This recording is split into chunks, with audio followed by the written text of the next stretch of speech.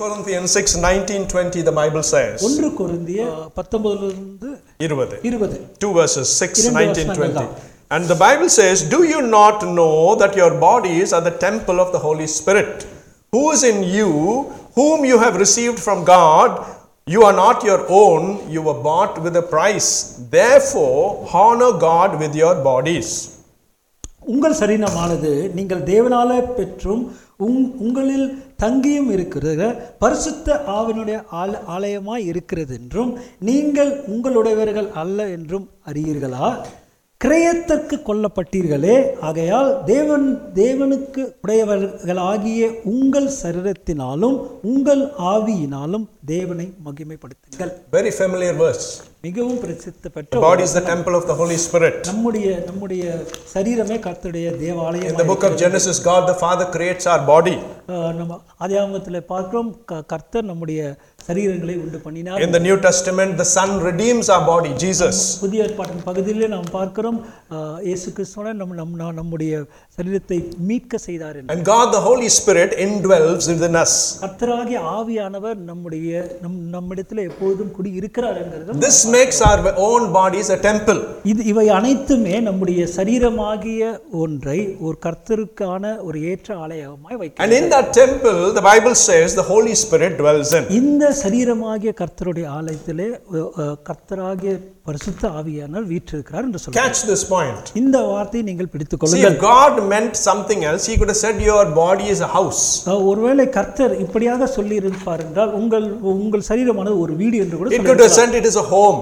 அல்லது நீங்கள் தங்கி இருக்கிற ஒரு வாசஸ்தலம் என்று சொல்லலாம். Why did God choose the word to say that our bodies are the temple of the Holy Spirit? எதற்காக ஆண்டவர் நம்முடைய சரீரமாகிய இந்த அவயவத்தை கர்த்தருடைய ஆலயம் என்று சொல்ல வேண்டும்? We are carrying this holy temple everywhere we go. இந்த சரீரமாகிய ஆலயத்தை நாம் செல்லும் இடமெல்லாம் சுமந்து செல்கிறோம். And when I prayed as we began the service today, நம்முடைய ஆராதனை ஆரம்பிக்கிறதுக்கு முன்பதாக ஜெபித்த வண்ணமாக I said, "Come Holy Spirit." கர்த்தாவே ஆவியானவரே நீர் வாரும். Many a times we imagine the Holy Spirit outside us.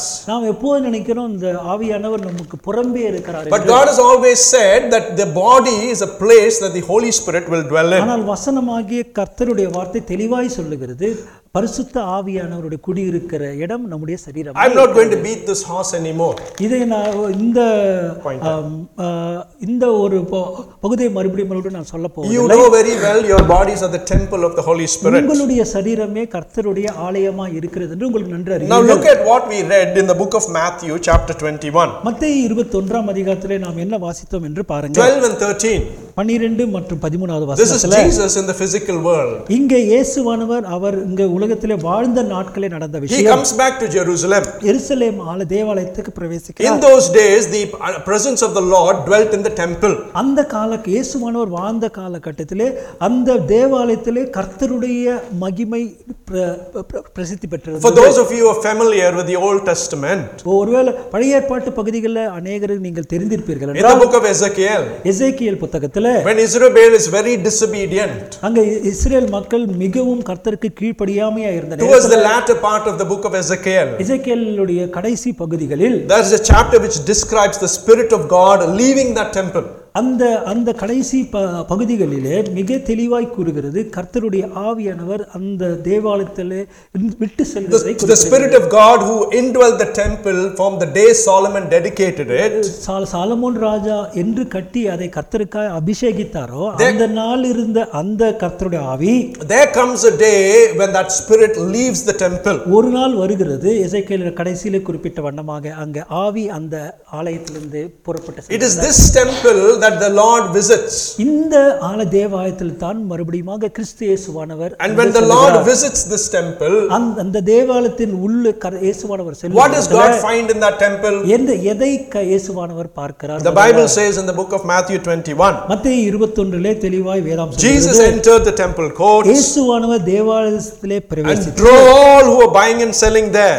ஆலயத்திலே விற்கிறவர்களும் கொள்ளுகளும் யாவரையும் வெளியே துரத்தி He overturned the tables of the money changers. பாசுகாலுடைய பலகைகளையும் and the benches of those selling doves. புறா விற்கிறவர்களுடைய ஆசனங்களையும் கவிழ்த்து விடுகிறார். And Jesus says, அங்க இயேசுவானவர் it சொல்கிறார், is written, இப்படியாக எழுதியிருக்கிறது, my house will be called a house of prayer. என்னுடைய வீடு ஜெப வீடு எனப்படும் என்று எழுதியிருக்கிறது. But you are making it a den of robbers. நீங்களோ அதை கள்ளர் குகைகள் ஆக்கினீர்கள் என்று சொல்லுகிறார். I have an important point to land at this juncture. மிக முக்கியமான ஒரு கருத்தை இந்த கட்டத்திலே சொல்ல உங்களுக்கு Jesus visits the physical temple. இங்க இயேசுவானவர் மனிதர்களால் கட்டப்பட்ட ஒரு ஆலயத்துக்குள் He செல்கிறார். sees the temple completely dishonored. அங்கே தேவாலயத்தை கொச்சைப்படுத்துகிறதை நேராக பார்க்கிறார். And there is the only incident in the whole of the New Testament when the Lord loses his temper. இந்த ஒரு தருணத்திலான இயேசுவானவருடைய ஊழிய பிரயாணத்திலே அவருடைய கோபத்தை காட்டுகிற ஒரு இடமா இருக்கிறது. Because he went to his temple.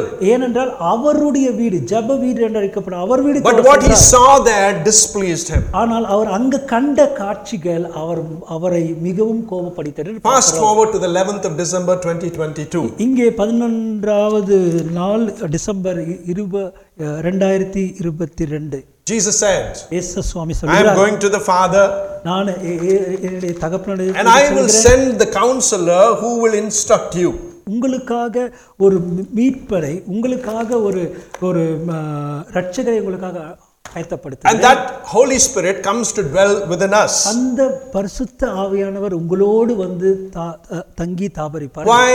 எதற்காக? Because you are now the temple of the Holy Spirit. ஏனென்றால் நீங்கள் தான் அவருடைய ஆலயமாய் இருக்கிறீர்கள். If Jesus visits you today, இன்று கிறிஸ்துவானவர் சரீரமாக உங்களுடைய ஆலயத்தில் அவர் வருவாரானால், if he comes and he sees what is in your body, உங்களுடைய ஆலயமாக சரீரத்தில் இருக்கிற அந்த காரியங்களை அவர் காண்பாராக, what would he find? என்ன விதமாய் அவர் பார்ப்பார்? This is the season of Christmas.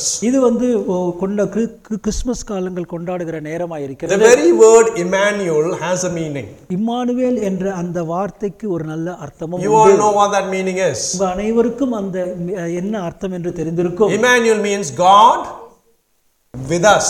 கர்த்தர் நம்மோடு கூட இருக்கிறார் என்ற அர்த்தம். So he is going to come this month of December and he is an Emmanuel who is going to be with us. இம்மானுவேலாக இருக்கிற கிறிஸ்துவானவர் நம்மிடத்தில் வந்து நம்மோடு கூட இருக்கிறார். In my house, என்னுடைய வீட்டில் when suddenly guests turn up, ஒருவேளை ஒருத்தர் விசிட்டர் வந்து விட்டார்கள் I என்றால், will only tidy the hall and keep it very clean. அந்த ஹால் பகுதியை மட்டும் நான் க்ளீன் பண்ணி, all the clothes I'll wrap up and dump it in the bedroom. எல்லா துணிகளையும் மூடி பெட்ரூம்ல, shut the bedroom door. Bedroom door close பண்ணி, all the rooms that are not presentable I'll shut the doors. One room alone where the guest will sit down, I will keep it nice and squeaky clean. எந்த room நல்லா இருக்குதோ அங்க மட்டும் அவங்க வந்த விருந்தாலே அமர்ந்து. Apparently Sister Lakshmi said to my wife, Lakshmi சகோதரி சகோதரருடைய சிஸ்டர், நீங்க இல்லாத போது பிரதர் வீட்டை டைடியா வச்சிருந்தாரு, இல்லாதப்ப வீடு ரொம்ப சுத்தமா வச்சிருந்தாரு, நீங்க பெட்ரூம் கதவெல்லாம் திறந்து பார்க்கல. What is the point I am making? என்ன நான் சொல்ல இருக்கிறேன் என்றால், when the Lord comes to visit this temple that he has created, கர்த்தராகிய ஆண்டவர் அவர் உண்டாக்கின இந்த ஆலயத்தை வந்து பார்ப்பார். because it's Emmanuel, he is going to be with us. ஏனா இம்மானுவேலாகிய கர்த்தர் நம்மோடு இருக்க போகிறார். What would he find? அவர் எதை பார்ப்பார்? What would the Emmanuel who is God with us find in the temple of the Holy Spirit? Immanuel என்று அழைக்கப்படுகிற கிறிஸ்து எதை பார்ப்பார்?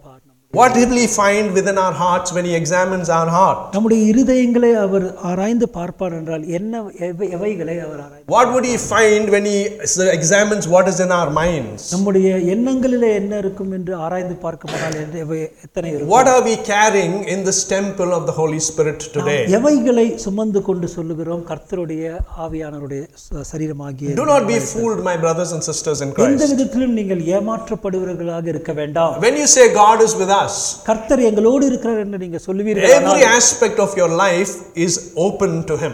எல்லா உங்க வாழ்க்கையின் அனைத்து அங்கங்களும் கர்த்தருக்கு ஒரு திறந்த புத்தகமாக தான். Do you want him to come and dwell in your house? ஒருவேளை அவர் வந்து உங்களுடைய இல்லத்தில் தங்குவார்னா, you should give him the freedom to go wherever he wants. நீங்கள் அவருக்கு உகந்த சுதந்திரத்தை கொடுக்க வேண்டும் எல்லா இடத்திலும். You can't put rules and say only stay in the hall. நீங்க வந்து அவருக்கு வந்து ஹால்ல மட்டும் நீங்க தங்கிருங்க என்று ஒரு rule, because that only is clean. ஏனா அத மட்டும் தான் க்ளீன் பண்ணி வைத்து. If you go to the bedroom, it's full of dirt. ஒருவேளை பெட்ரூமுக்கு சென்றாங்க நிறைய அழுக்குகள் இருக்கலாம். You get the point I am making? நீங்க நான் என்ன சொல்ல வரேன் என்று புரிந்து கொள்கிறேன்.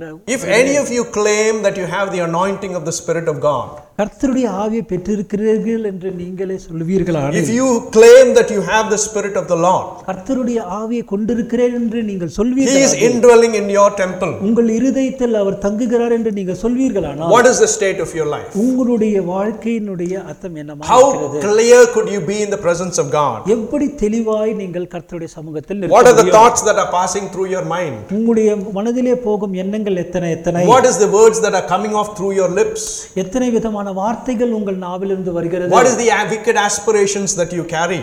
எந்த விதமான கொடூரமான எண்ணங்களை உங்கள் மனதிலே வைத்துக் See, when கொள்கிறீர்கள்? Jesus said what is outside that goes into the body doesn't make him unclean, but what is inside that comes out, that is what makes that person unclean. எவை வெளியிலே வருகிறதோ அவைகளால் ஒரு மனுஷன் தீட்டுப்படுவதில்லை, ஆனால் மாறாக எவை உள்ளிருக்கிறதோ அவை வார்த்தைகளாய் வரும்பொழுதுதான் மனிதன் And தீட்டுப்படுகிறான். very beautifully he lists a few things. அநேக காரியங்களை கர்த்தர் பட்டியலிடுகிறார். In my life, என்னுடைய வாழ்க்கையிலும் I sometimes look at that list அந்த அந்த அந்த லிஸ்டுகளை நானும் பார்ப்பதுண்டு. and I check myself.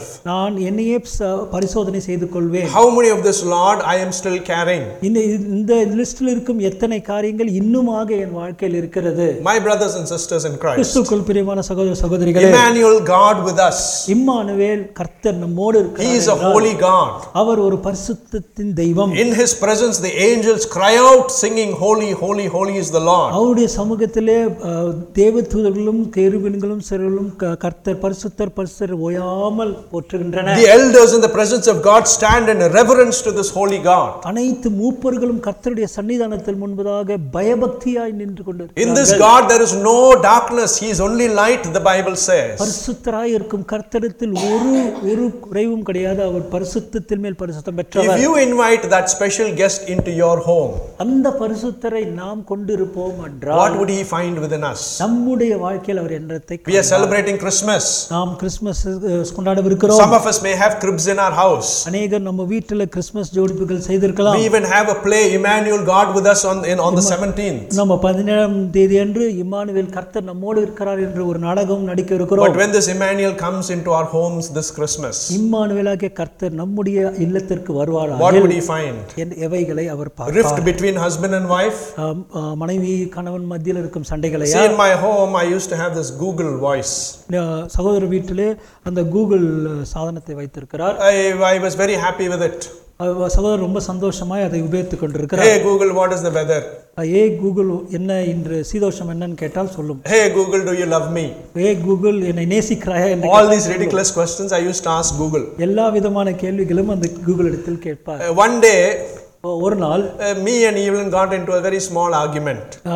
சகோதரரும் சகோதரியும் ஒரு வாக்குவாதத்தில் மூண்டார்கள். The next day I went and opened the browser on my computer. அடுத்த நாள் அவர் சகோதரருடைய லேப்டாப்பை ஓபன் செய்தார். They were all advertisements for divorce lawyers. அங்கே அந்த அந்த அந்த ஓபன் பண்ண பிறகு எல்லா டிவோர்ஸ் லாயர்ஸோட அட்வர்டைஸ்மெண்ட்ஸும் few days later ஒரு சில நாள் கழிந்தது. we were talking about what color to change the carpet to. என்ன கலரில் நம்முடைய தரையை மாற்ற வேண்டும் என்று. Next day I opened the browser. அடுத்த நாள் அவருடைய கம்ப்யூட்டர் ஓபன் செய்தார். All advertisements for carpets. அநேக கார்பெட் வாங்க. I'm not making this up. நான் சும்மாவாக சொல்லவில்லை. These guys were tapping into my conversations. ஆகவே அவர்கள் உரையாடலையும் அவர்கள் கேட்டுக்கொண்டிருக்கிற மாதிரி இருக்கிறது. That day I switched off Google at home. அந்த நாளிலே அந்த கூகுளை அவர் ஆஃப் செய்து விட்டார். But when my wife went to India, I turned it on again. சகோதரி இந்தியா செல்லும்போது திருப்பியும் அந்த கூகுளை ஆன் செய்து. Because I was too bored to switch on the lights. அநேக நேரத்தில் இந்த லைட் போடுவதற்கு கூட சோம்பேறியாக மாறிவிட்டார். I go into the house and say, hey Google, turn the light on. அப்போ கூகுளை பார்த்து Google turn the light on. Hey Google, turn the fish pump on. Hey Google fish pump I. Because you have to bend down to turn the fish pump. குனிந்து அதை on செய்ய வேண்டும். See, the Google was able to listen what was going on in my life. சகோதரருடைய வாழ்க்கையில என்ன காரியங்கள் போய்கொண்டது என்பதை கூர்மையாய் அந்த கூகுள் இயந்திரம் கேட்டுக்கொண்டிருக்கிறது. When God comes to dwell in our homes, இம்மானுவேலாகிய கர்த்தர் நம்முடைய இல்லங்களில் வந்து தாவரி, what would he find? எவைகளை அவர் பார்ப்பார்? Are we grumbling about a brother and sister? ஒருவேளை ஒரு சகோதர சகோதரி குறித்து நாம் புறங்கூறி கொண்டிருப்போம். Do you have some kind of a rift going on with a friend? ஒருவேளை நம்ம நண்பர்கள் மத்தியில இருக்கிற ஒரு கோபதாபங்கள் இருக்குமா? Are you worried about something that is troubling you? அல்லது நம்முடைய மனசிலே ஒரு சில காரியங்கள் நம்மளை சஞ்சலப்படுத்திக் கொண்டிருக்கு. When you wake up in the morning, ஒருவேளை நீங்கள் காலையில் எழுந்து till the end of the day, அந்த நாள் முடிவதற்கு முன்பு every action, எல்லா காரியங்களும், every thought, எல்லா விதமான யோசனைகளும், everything that you do, என்ன காரியங்கள் நீங்கள் செய்யும் காரியங்களும் God knows about it. கர்த்தர் நன்கு அறிந்திருக்கிறார். Because he is an Emmanuel who is with us, he is witnessing all of that. இம்மானுவேலாகிய கர்த்தர் நம்மோடு இருக்கிற அனைத்தையும் கண்டு கொண்டிருக்கிறார். What would God find within our hearts and bodies if he comes and visits us today? நம்முடைய இருதயங்களிலும் நம்முடைய சரீரத்திலும் கர்த்தர் எவைகளை பார்த்தார்? He went into the temple and he was very displeased.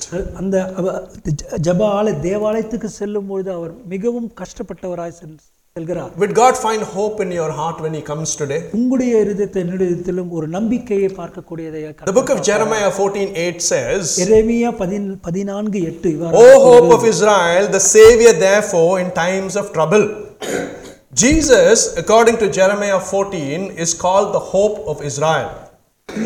எரேமியா 14 மூலமாக வார்த்தை தெளிவாய் சொல்லுகிறது, இயேசுவை ஒரு பெரிய இஸ்ரேலுக்கு பெரிய நம்பிக்கையாய் கூறுகிறது. Psalm 61 says, சங்கீதம் 61 இவ்வாறாக சொல்லுகிறது, Yes, my soul, find rest in God, my hope comes from him. கர்த்தரிடத்திலே என்னுடைய ஆத்துமா அவரிடத்திலே இளைப்பாறுகிறது. The point I'm making is Jesus is hope. கர்த்தரே நமக்கு நம்பிக்கையா இருக்கிறார். See, hope is not something that you and I think it is. நாம் யோசிக்கிறது போல இந்த நம்பிக்கை என்ற அந்த பதம் இருப்பது கிடையாது. Sometimes when I talk to brother on the phone when he's driving home, ஒருவேளை நான் பிரயாணப்பட்டுக்கிற நேரத்துல சகோதரர் ஃபோன் பண்ணுவார் என்றால், he says, நான் வடை கேட்டிருக்கிறேன் அநேகமா இருக்கும் அப்படின்னு வீட்டுக்கு போவார். வடை கேட்டிருக்கிறேன் அநேகமா இருக்கும் என்று he is expressing a hope that he will get vadai when he goes home. ஒருவேளை வடை கிடைக்கும் என்று ஒரு நம்பிக்கையில் நான் வீட்டுக்கு செல்வது உண்டு. You turn your iPhone on. நம்முடைய போனை நாம் சுவிட்ச் on It's a 60% chance of rain. 60% இன்று மழை பெய்யலாம் என்று. I hope it rains so that I don't have to water the garden. ஒருவேளை இன்று மழை பெய்யும், அதனால் நான் இந்த கார்டனில் தண்ணி ஊற்ற வேண்டாம். See, that is not the biblical hope. அப்படியாக இருக்கிற நம்பிக்கை நம்முடைய வேதாகமத்தின் நம்பிக்கை. It is not a shot in the dark. அதெல்லாம் ஒருவேளை ஒரு இருட்டிலே நமக்கு கிடைக்கிற ஒரு சின்ன வெளிச்சமாக அன்று. It is not waiting to see what will happen. இது எப்படி நடக்குமோ என்று பார்த்து கொண்டிருக்கிற நம்பிக்கை அல்ல. It is waiting to see that I know this will happen. இது நாம் காத்திருந்து இது நிச்சயமாய் நடக்கும் என்ற நம்பிக்கையோடு இருப்பது. It is an utter dependence on God that his word will never fail. முழுமையாய் கர்த்தரிடத்தில் சார்ந்து அவர் வார்த்தை ஒரு நாளும் குறை போகாது என்று இருப்பது. The hope that we use goes into insignificance when you look at biblical hope. நாம் சாதாரணமாய் யோசிக்கிற நம்பிக்கை ஒன்றுமில்லாமல் போகிறது நம் வேதாகமத்தின் நம்பிக்கை. And this நம்பிக்கை hope can only be found in Jesus Christ. இந்த நம்பிக்கை கிறிஸ்துவில் மாத்திரமே நமக்கு. See, our very church is called Christ our hope. நம்முடைய ஆலயமே கிறிஸ்துவே நமக்கு நம்பிக்கை என்று அழைக்கப்படுகிறது. And our pivotal verse for this church is Matthew 12:21. மத்தேயு 12:21. In his name the nations will put their hope. தேசங்கள் கர்த்தருடைய நாமத்திலே விசுவாசம் வைப்பார்கள். Jesus is the essence of this hope that we are talking about. கிறிஸ்துவே நம்முடைய நம்பிக்கையின் சாராம்சமாய் இருக்கிறார். So if that Christ who is the hope comes to dwell within us as an Emmanuel, இந்த கிறிஸ்துவாகிய நம்பிக்கையானவர் இம்மானுவேலாய் நம்மிடத்தில் வந்து தங்க வேண்டும் என்றால், will you find hope in your hearts? நம்முடைய வாழ்க்கையிலே நம்பிக்கையை பார்ப்பாரா? Or are you saying I don't have this and I don't have that? நம்ம இதிலேயே அதிலேயே என்று குறை கூறிக்கொண்டு, I don't know what is going to come around the corner tomorrow. என்ன நடக்கும் நாளை என்று எனக்கு தெரியாது. I don't know what my future will bring. என்னுடைய வருங்காலம் எப்படி இருக்கும் என்று I don't know how things will pan out for me. என்ன எப்படியாய் என்னுடைய வாழ்க்கை மாறும் என்று தெரியாது. If God is in us and dwelling within us, கர்த்தர் நம்மோடு இருப்பார் என்றால், we are confident of the future. மிகவும் தைரியமாய் நீங்க இருக்க வேண்டும். We tell the Lord, because you said, I know it will be done. கர்த்தாவே நீ சொல்லியிருக்கிறீர் நிச்சயமாய் இது நடக்கும் என்று. I don't know what will happen tomorrow, Lord. என்ன நடக்கும் நாளை என்று எனக்கு தெரியாது. But I know in whose hand that tomorrow is. ஆனால் நாளை யார் இடத்தில் இருக்கிறது என்பது எனக்கு தெரியும். That is hope that Jesus brings. அதுதான் கிறிஸ்துவில் வைத்திருக்கிற நம்பிக்கை. Is that hope in your heart when Jesus comes to visit you this Christmas? அந்த நம்பிக்கை இந்த கிறிஸ்மஸ் காலங்களிலே கிறிஸ்துவாகிய இம்மானுவேல் வரும்போது இருக்குமா? The another name for Jesus is peace. இன்னொரு நாமம் கர்த்தருடைய இயேசுவானவர் நாமம் He சமாதானக்காரர். says, my peace I leave unto you, not the peace that this world gives, but my peace. என்னுடைய சமாதானத்தில் உங்கள் வைத்து விட்டு செல்கிறேன், உலகம் கொடுக்கும்படியான சமாதானம் அல்ல, He says, do not என்னுடைய let, சமாதானம். he says, do not let your hearts be troubled. உங்களுடைய இருதயம் கலங்காமல் இருப்பதாக. Don't be afraid. நீங்க பயப்படாமல் இருங்கள். Fear not. தயங்காமல் I இருங்கள். am with you. நான் உன்னோடு கூட இருக்கிறேன். But how many times we carry fear in us every day? ஆனா எத்தனை முறை நம்முடைய இருதயங்களே பயத்தை நாம் வைத்துக் கொண்டு Fear of the future. நம் வருங்காலத்தினுடைய Fear பயம், of our jobs. வேலையின் பயம், Fear of many things that torment us. அநேக விதமான பயங்கள்ல நாம் வாழ்ந்து கொண்டிருக்கிறோம். 600 times the Bible says, fear not, fear not, fear not. 600 முறை பயப்படாதே பயப்படாதே என்று வேதாகமத்தில் வார்த்தைகள் But சொல்லுகிறது. when Jesus comes to dwell in our hearts, would he find fear in your heart? ஆனால் இயேசுவானவர் நம்முடைய இருதயங்கள் வரும்போது நம்ம இருதயங்களில் இந்த மாதிரி பயத்தை பார்ப்பார். Where Emmanuel dwells, there must be hope. இம்மானுவேலாகிய கர்த்தர் நம்மோடு கூட இருப்பார் என்றால் அங்கு நம்பிக்கை இருக்க வேண்டும். Where Emmanuel dwells, there must not be fear. எங்கு இம்மானுவேல் தங்குகிறாரோ அங்கு பயம் இருக்கக்கூடாது. This temple that is the Holy Spirit's home, கர்த்தருடைய ஆலயமாக இருக்கிற இந்த சரீரமானது, this place cannot be a place which is displeasing to God. எந்த விதத்திலும் நம்முடைய சரீரமாகிய ஆலயம் கர்த்தராகிய ஆவியானவர் வரும்போது அவருக்கு அருவருப்பாய் இருக்கத்தக்கதாய். If Jesus comes and visits your heart today, உங்களுடைய இருதயத்தை கர்த்தர் வந்து இன்று சந்திப்பார். here is that checklist from Milan. இதுதான் மிலன்ல நான் பார்த்த அதே செக்லிஸ்ட் சொல்லுகிறேன். Here are the questions again. இது இந்த क्वेश्चनங்களை உங்களுக்கும் சொல்லுகிறேன். Jesus is going to rate you after he visits you. கர்த்தராகிய ஆண்டவர் வந்து அந்த செக்லிஸ்ட்ல ரேட் பண்ண போறார். Imagine you have these questions are there. இந்த கேள்விகள் உங்கள் இருதயத்தில் இருக்குது என்று வைத்துக் And Jesus is going to tick one of those boxes. ஒவ்வொரு பாக்ஸ்களாக இயேசுவானவர் டிக் செய்ய Will போகிறார். Jesus tick best experience ever? கர்த்தராகிய ஆண்டவர் இது எனக்கு ஒரு நல்ல ஒரு அனுபவமா இருந்தது என்று டிக் செய்வார். Will Jesus tick I need to come here again? ஒருவேளை இந்த இடத்துக்கு நான் மறுபடியும் வந்து நான் இந்த அனுபவத்தை பெற வேண்டும் என்று டிக் Or will செய்வார். Jesus tick the box and say my experience was bad? அல்லது இந்த அனுபவம் எனக்கு மிகவும் வேதனையாக இருந்தது என்று Dick. When Jesus went to the temple in Jerusalem, his experience was bad. எருசலேம் தேவாலயத்துக்கு செல்லும்போது அவருடைய அனுபவம் மிகவும் வேதனையாக இருந்தது. He got very angry. மிகவும் கோபப்பட்டவராய் He drove the money changers and the merchants from the temple. விற்கிறவர்களை தூக்கி போட்ட சாதனைகள் என்று பெரிய. If God comes to visit us today, what will be his state? இயேசுவானவர் நம்மை இன்று சந்திப்பாராக நம்முடைய இருதயங்கள் என்ன? My brothers and sisters in Christ, கிறிஸ்துவுக்குள் பிரியமான சகோதர சகோதரிகளே, it is very important that we understand what we believe in. நாம் என்ன விசுவாசிக்கிறோம் என்பதை முழுமையாய் அறிந்து கொள்வது மிகவும் முக்கியம். We welcome God into our lives. இயேசுவானவர் நம்முடைய வாழ்க்கையில் அவரை நாம் கூப்பிடுகிறோம். Check your life. உங்களுடைய வாழ்க்கையை பரிசோதித்து பாருங்க. Close down all those things that are displeasing to God. எந்தெந்த காரியங்கள் கர்த்தருக்கு வேதனை ஊட்டும் விடுமோ அதை அனைத்தையும் மூடி விடுங்க. Start with the smallest thing. சின்ன காரியங்களில் இருந்து ஆரம்பிங்க. One by one shut all those doors down. ஒவ்வொன்றாக ஒவ்வொரு காரியங்களை அணைத்து விடுங்க. Take lies away from your lips. உங்கள் வார்த்தையிலிருந்து பொய்களை எடுத்து விடுங்க. Lies mustn't be on our lips, my brothers and sisters. நம்முடைய வாழ்க்கையில பொய் இருக்க கூடாது. Anger against someone mustn't be in our hearts. கோபம் நம்முடைய சகோதர சகோதரிகள் கோபம் இருக்க கூடாது. Jealousy mustn't be in our hearts. பொறாமை நம்முடைய இருதயங்கள் இருக்க கூடாது. If your brother is excelling, appreciate him. ஒருவேளை உங்களுடைய சகோதரன் மேன்மை படுகிறார் அவரை ஊக்குவியுங்க. Why? எதற்காக? Because we don't carry any talents of our own. நமக்கு கொடுக்கப்பட்ட தாளந்து ஒன்றும் நம்மால் வந்தது அல்லவே. If you have your own talents, I will not be in this country for sure. ஒருவேளை நமக்கு கொடுக்கப்பட்டது நம்மால் இருக்குமானால் நம்மால் இருக்கும் என்னால் இருக்க முடியாது இந்த தேசம். God is the one who enables you. கர்த்தரால் தான் இந்த தாளந்துகள் கொடுக்கப்பட்டது. God must have enabled your brother to excel in something. ஒருவேளை உங்களுடைய சகோதரனை ஒருவித காரியங்களில் மேன்மை பெற கர்த்தர் அனுமதித்திருப்பார். Don't be jealous about it. அதை குறித்து பொறாமை. I am calling out very small things that we carry every day in our heart. மிக சாதாரணமான காரியங்கள் நம்முடைய வாழ்க்கையில் அன்றாடம் செய்வதை தான் சகோதரர் சொல்றார். Don't murmur about somebody else. ஒருவரை குறித்து நீங்க புறங்கூறாதிருங்க. Have they hurt you? ஒருவேளை அவங்க உங்களை கஷ்டப்படுத்தியிருக்கலாம். Go to the Lord and tell him. கர்த்தரிடத்தில் போய் சொல்லுங்க. Check your life today. உங்கள் வாழ்க்கையை சீர்தூக்கி Learn those lessons because they are prime for your Christian life. அனுபவங்களிலிருந்து படித்துக் கொள்ளுங்க, அது ரொம்ப முக்கியம். Take anger away from your life. உங்க வாழ்க்கையில கோபத்தை எடுத்து விடுங்க. Take hate away from your life. எந்த காலத்திலும் உங்களிடத்தில் எந்த ஒரு வெறுப்பும் வராமல் Take jealousy away from your life. பொறாமை எடுத்து விடுங்க உங்க Take வாழ்க்கையில. lies from your lips. உங்கள் நாவிலிருந்து எல்லா பொய்களும் எடுத்து Take விடுங்க. cheating away from your life. Don't do those things.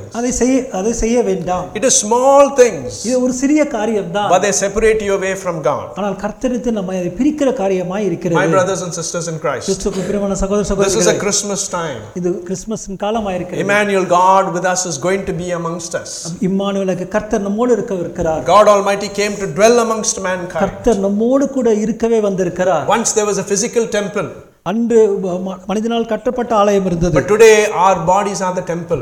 இன்று நம்முடைய சரீரமே கர்த்தருடைய ஆலயமாய் இருக்கிறது. What are you doing to this body of yours? இந்த சரீரமாக ஆலயத்துக்கு It doesn't belong to you. இது உங்களுக்கு கொடுக்கப்பட்டவை அல்ல. It is a place where the Holy Spirit will indwell. இந்த இடத்திலே கர்த்தராகிய ஆவியானவர் தங்கி தாபரிக்கிறார். Check your life today. உங்க வாழ்க்கையை பரிசோதிங்க. Perhaps you have a very big list of things you have to close down. ஒருவேளை பெரிய ஒரு லிஸ்ட் உங்களுக்கு இருக்கலாம் மூட வேண்டியவை. But you must start somewhere. But somewhere உங்க வாழ்க்கையில நீங்க துவங்க வேண்டும். Start somewhere. ஏதோ ஒரு இடத்துல நீங்க துவங்க. Take one thing and say, Lord, from today I am going to change this. இன்று முதல் கர்த்தாவே நான் இந்த விதத்துல மாற போகிறேன். Lord, I am not going to do this anymore. இந்த காரியத்தை இனிமேல் நான் செய்ய போவதில்லை. You will overcome it. நீங்கள் கண்டிப்பாய் அதை நீங்கள் very quickly you will be so delightful and joyous. மிக சீக்கிரத்திலே மிகவும் கர்த்தரிடத்தில் சந்தோஷமா இருக்க செய்வீர்கள். The amount of joy that can fill your heart when you are close to Christ, there is nothing that compares to it. கர்த்தராகிய கிறிஸ்துவிடத்தில் நீங்கள் அண்டிருந்தீர்கள் அதே போல ஒரு சந்தோஷம் ஒன்று. That happiness is a great happiness, my brothers and sisters in Christ. அந்த சந்தோஷம் ஒரு மிகவும் மகத்துவமான. Stay in that happiness close to Jesus. அந்த ஒரு சந்தோஷத்தில் நிலைத்திருங்க. There are times when I fall too. அநேக விதங்களில் நானும் தவறுவது உண்டு. I am not perfect in any way. எல்லா விதத்திலும் தேறினவன் என்று நான் சொல்லவில்லை. Every day I stumble and fall. எல்லா விதங்களிலும் நானும் விழுந்துதான் எழுந்திருக்கிறேன். And when I stumble and fall, when I find myself away from the presence of God, ஒருவேளை நான் விழுந்து கர்த்தருக்கு தூரமா இருக்கிற மாதிரி நான் I do not like that situation at all. அந்த ஒரு காரியத்தை என் வாழ்க்கையில் விரும்புவதே கிடையாது. I do not like that situation at all. அந்த காரியத்தை ஒருபோதும் விரும்புவது that can creep into your life very easily. மிக லகுவாக அந்த மாதிரி ஒரு காரியம் very small lie you utter, it will creep in. ஒரு சின்ன பொய் நாம் சொல்லும் பொழுதும் அவை வந்துவிடும். You carry your hatred in your heart against your brother, it will creep in. ஒருவேளை உங்களுடைய சகோதரனுக்கு புறம்பாக நீ யோசிப்பாயானாலும் அது உங்க வாழ்க்கையில் வந்துவிடும். if you carry anger, it will creep in. ஒருவேளை கோபம் நீங்கள் ஏந்தி கொண்டாலும் அதுவும் உங்களை மாற்றும். don't let any of that be in your heart. எந்த ஒரு காரியமும் உங்களை கிறிஸ்துவினிடத்தில் பிரிக்காது. when Jesus comes to visit us this Christmas, இயேசுவானவர் இம்மானுவேலாய் உங்களை சந்திக்க வரும்போது, may he find good things in our hearts. கர்த்தர் அநேக நற்காரியங்களை உங்கள் இதயத்தில் காணட்டும். may he find joy in our hearts. சந்தோஷத்தை உங்கள் இதயத்தில் காணட்டும். may he find hope in our hearts. உங்கள் வாழ்க்கையில நம்பிக்கையை அவர் காணட்டும். may he find faith in our hearts. உங்களிடத்தில்